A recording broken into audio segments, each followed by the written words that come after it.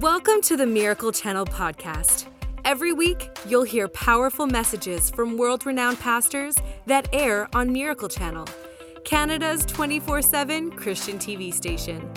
And if you want to watch more of their messages anytime you want, check out our online streaming service, Corco Plus. Follow the link in our show notes to create a free account in 3 simple steps. Today on the podcast, you'll hear a message from Leon Fontaine. Leon is senior pastor of Springs Church with locations across Canada. He's also been Miracle Channel's CEO since 2010. Leon's teaching will help you develop your own personal relationship with Jesus and walk in God's promises. You can watch his program, Leon Fontaine, The Spirit Contemporary Life, weekdays on Miracle Channel. And now, Leon Fontaine will teach about powerful prayer, how prayer has changed since the cross, and how important it is to be aware of the principles of prayer. Let's dive into the message. What I have found in traveling and training pastors and leaders and speaking in denominations around the world is very few people know how to pray.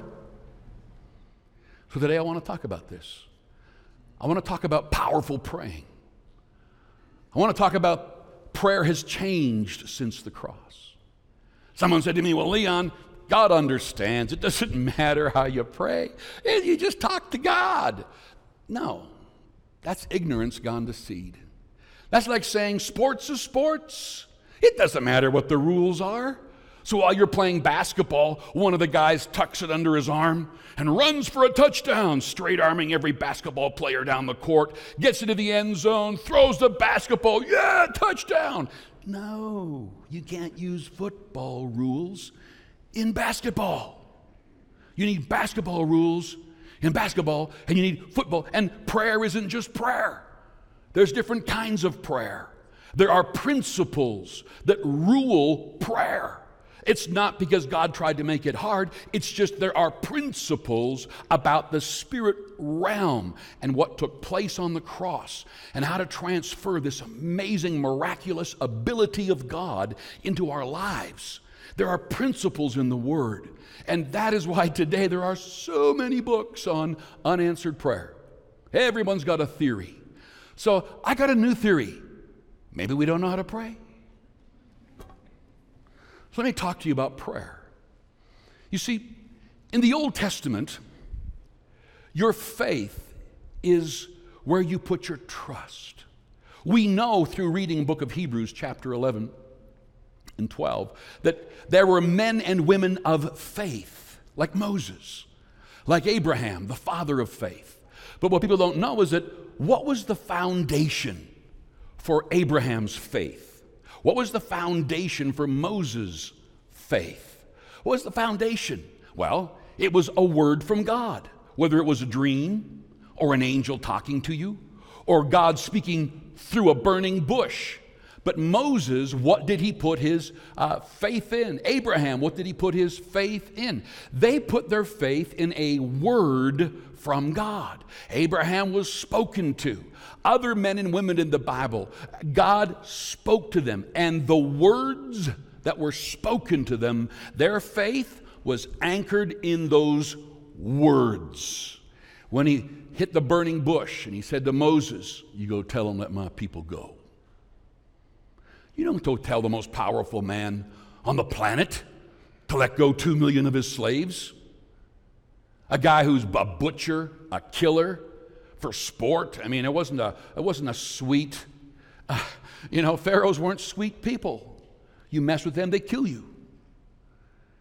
He was promised every place your feet trod, I'm giving it to you. Think of the things that God said to specific people in the Old Testament because they anchored their faith in the words that God spoke to them. Then we go, and I'm going through like about 40 hours of doctrine. And you go study this out, think this thing through. Then we've got Matthew, Mark, Luke, and John, transitional books in the Bible. And what did people put their faith in there? And Jesus would say to them, go thy way, thy faith has made you whole. They put their faith in Jesus, God in the flesh, walking on the planet. Here he was in skin, speaking, loving, calming the winds, walking on water, raising the dead. This is God in flesh. What do they put their faith in? In Jesus. The centurion said, you just speak the word and my servant will be made whole. Their faith was in that physical, in Jesus. Now, when you go after the cross, since Jesus has died, we are now in a new covenant, which simply means a new agreement between God and the human race. This new agreement, what is our faith in now? Do we all have to have a vision from God? Do we all have to have an angel appear to us and give us a mandate? What do we put our faith in? Well, all through the New Testament, you'll see teaching after teaching that says you must put your faith in the completed work of Jesus on the cross. That's what our faith is in. And so if you don't know this, then you are going to pray old covenant prayers from the old deal.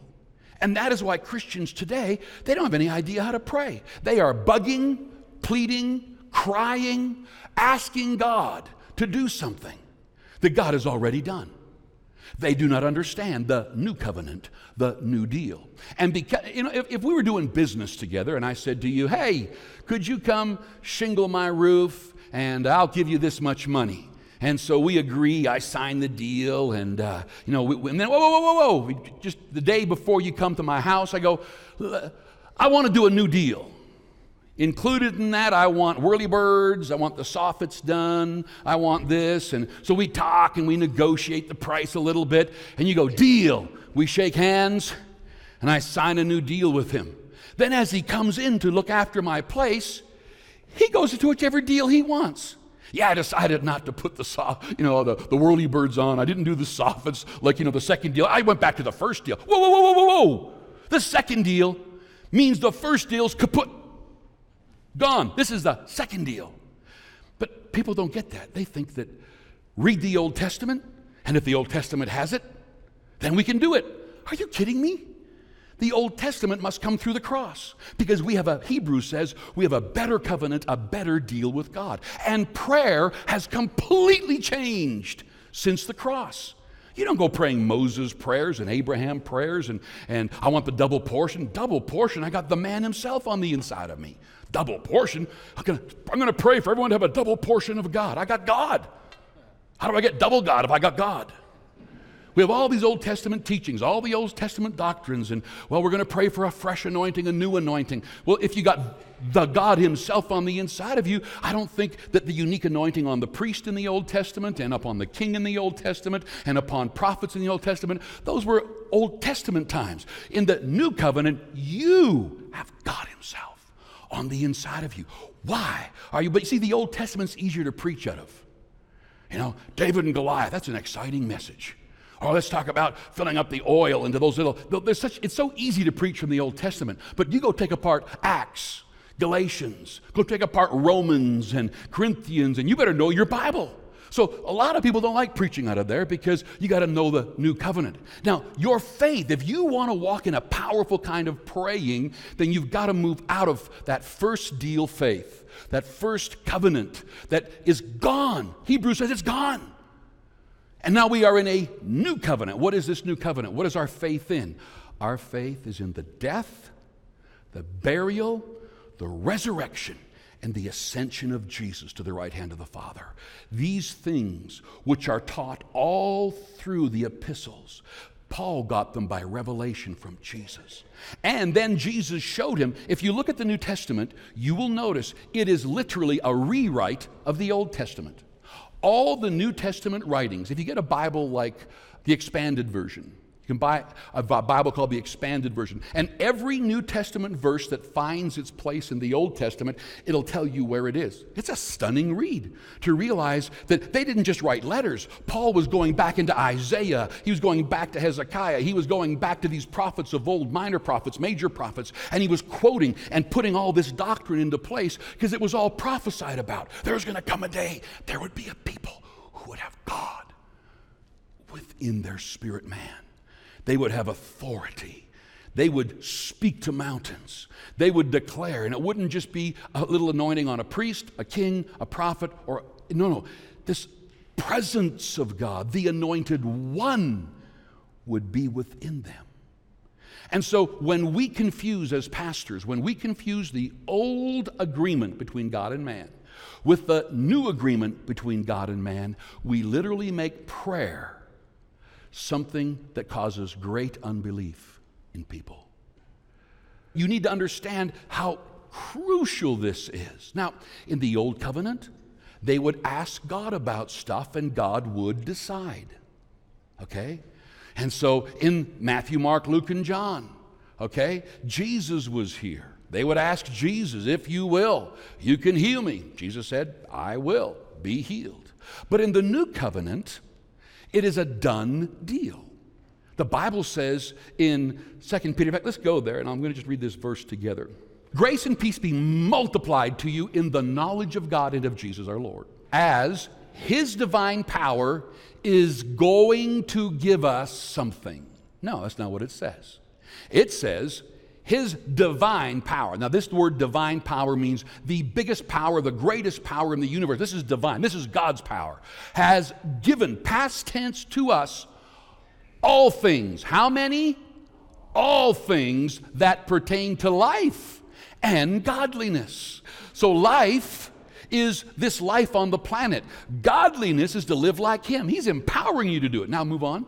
Then it says, through the knowledge of Him. Who's Him? Jesus. Where does this knowledge come from? Understanding Jesus, His death, His burial, His resurrection, and His ascension. So through the knowledge of Him who called us. It doesn't say who is going to call us. Who called us by glory and virtue, by which have been given. Doesn't say is going to give. Have been given. So you have already been given what? Exceedingly great and precious promises, that through these you may be, now that's future tense, partakers of the divine nature, having escaped the corruption that is in the world through lust. You need to take that home and meditate on those 3 verses, because that is one of the key scriptures for understanding New Testament faith. No, New Covenant faith, because the first 4 books of the New Testament aren't in the New Covenant yet. Matthew, Mark, Luke, and John are transitional books. So to understand the New Covenant, you have to understand this as one of the verses, that Jesus 2,000 years ago died for all of your sin, and He has given you a gift of being right with God. You could never be right enough on your own, so He's given you righteousness as a gift. And then He says, there is promises in the Bible. These promises have been given to you so that you may change your life. So you have already been qualified for these promises. So any prayer that is begging, pleading, crying, bawling, squalling, please God, do something, where you think God is going to make a choice, isn't even a New Covenant prayer. God already decided the kind of life that you're going to have, and it's super abundantly beyond all that you can ask or think. He's already qualified you for all the things you'll need in life. This qualification is in Jesus. You are in Him. Every promise that used to have an if. I still hear it preached by preachers, well, every promise has an if, and if you don't fulfill the if, you can't have the promise. Now that's Old Covenant. In the New Covenant, He says that all the promises are in Him, yes, and amen. Sealed. Jesus has qualified you for every promise. So if Jesus has qualified you for every promise, and His presence is within you, why are you going to ask Him to do something that you are waiting for Him to make a choice about? And when you do, and nothing happens, you blame Him for making a choice against you. God answers prayer. It's either yes, no, or wait. And so we have all these books about why God doesn't answer prayer. Now, when you get into God's Word and you begin to study, I'll give you a couple things to think about, you people who have been Christians for years. Have you noticed, for example, that in the transitional books, Matthew, Mark, Luke, and John, that Jesus would heal somebody and say, go thy way, thy faith has made thee whole. And it's never repeated again from the book of Acts and on. I wonder why. There's something to study. Or have you noticed in the Old Testament, thus saith the Lord is everywhere, but never in the New Testament? That ought to give us a few hints that there's some things to learn about this new agreement between mankind and between God. The deal isn't even between you and God. One guy said to me, well, I've committed the unpardonable sin, so I can't come back. I said, oh, really? What do you mean? Well, he said, I cursed God out, and I cussed him out. I called him a bunch of names. I cursed the Holy Spirit. I told him I don't believe in you anymore. I walked. I'm finished. I gave him the finger. I did everything I could with my whole life to just tell God. And I said, oh. He said, so there is no agreement between me and God. It's finished. It's done. I said, well, you know what? Actually, it just shows your ignorance. What do you mean? I said, the deal isn't between you and God. What do you mean? I said, that was the problem in the garden. Adam and Eve had the ability to lose the garden. In the new covenant, the deal is between Jesus representing the human race in a human body. He came to make a deal, a new covenant with God, because you and I could never get it or keep it. So he came as a human being. He's all God, but he was all human. And when he went to heaven, he actually took that body with him. The disciples saw Jesus rise bodily, and seated at the right hand of the Father is Jesus Christ in a human body representing the human race. So that, I said, you actually can't destroy your ability to get right with God because Jesus secured it. You don't have enough power. Big tears are running down his face. He said, you mean it's not over? I thought I was done. I said, no. I said, what Jesus has secured, I said, you can't destroy for good. Let me guide you. Let me lead you in a prayer. There's so many things that Christians, I hear Christians say, well, you know, I'd read the Bible, but I don't understand it. Stop. Then go find a good church. Get a preacher that knows what he's talking about, isn't just going to feed candy to an already diabetic crowd. And teach you something about the new covenant and the Word of God. Because prayer isn't about, in the new covenant, asking God and he says yes or no. No. In fact, there's a great story of showing us the apostles, or the disciples as they went forth. In Acts chapter 16, I'll just tell you the story, verse 22. Paul and Silas are out ministering to people, doing miracles. And they did a miracle with this demon-possessed person who was, these men were using her to tell people's fortunes. And so they got mad, their money was gone, and they beat Paul and Silas, beat them viciously, the Bible says, threw them in jail. They had handcuffs on, chains on their feet in a deepest part of a prison where there's rats and no food. They weren't great prisons back then. Now, can you imagine Silas? So Paul's the leader, and Silas is following him from city to city. So if I was Silas, this is probably something I would do. Oh, Paul, you really heard from God about this city, didn't you? Oh, God told us to come. That's what you told me on the walk here. Well, we just got beaten and whipped. I got skin hanging off my back. I'm bleeding. I'll probably catch gangrene. And here we are, locked in a prison. They're probably going to kill us tomorrow morning for all we know. And just take him on. But the Bible says that whipped and beaten and sitting in stocks in a prison, they begin to sing so loud the whole prison heard them. They begin to sing praises to God. They begin to rejoice to God. And to the place where they felt it's an honor if I'm going to get beaten because I'm talking about you. And as they're singing and worshiping and praising at the darkest hour of that night, an earthquake hit that prison and released everybody's chains. Not just theirs, everybody's chains. And we have to understand, the Bible is including these stories for us to learn. Now, Peter, who, by the way, authored 1 Peter and 2 Peter under the inspiration of the Holy Spirit, he knew that we've been given all promises. You know, the disciples like Paul, Silas, they knew that Jesus had qualified them. So as they're sitting there in jail, they're not going, oh God, please get us out. We just break the power of the devil in the name of Jesus. We bind like all this type of praying. They didn't. They praised, worshiped, and thanked him. Why? Because they knew that all the promises were theirs. They knew that protection was theirs. They knew that healing was given to them. They knew that Jesus qualified them. So what's there left to pray about? Meaning to beg, bug, plead, and ask and wait for an answer. It's no waiting for an answer. These men praised and worshiped God. You see, faith is a confidence in what Jesus has done. And all through the Bible, you're going to read in everything give thanks, Thessalonians says. Everywhere you go, you're going to find every book that was written in here and all through the Old Testament. Look up words like rejoice evermore. That doesn't mean on the inside. That means say it out loud. When it says be thankful, like gratitude's an attitude, but thankfulness is an action.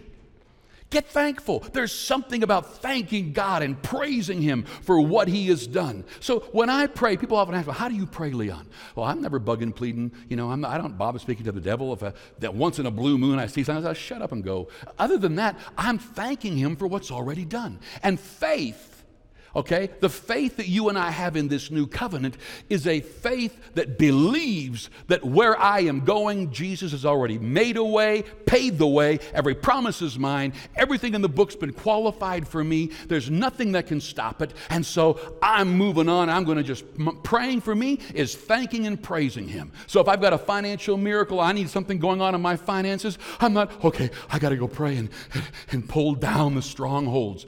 Jesus did that. I'm going to go, Father, I want to thank you right now that I'm qualified for all the promises of God. The one that says you've given us the power to make wealth in Deuteronomy 8:18. The one that says that, Father, and I just start quoting verses and thanking Him for them. I'm not going, now you did promise Him as if He's going to make a choice. He made a choice and it's given to you.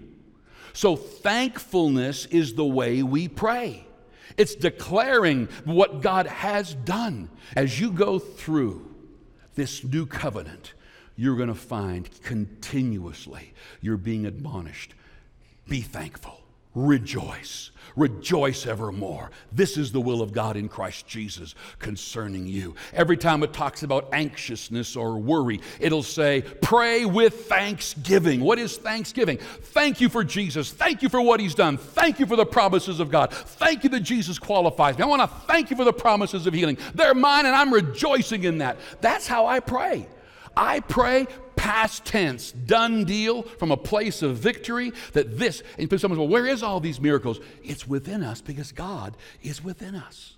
And so 2,000 years ago when He died for you, He died so that any miracle you need of protection, any miracle you need of health, any miracle you need anywhere, He qualified you for it.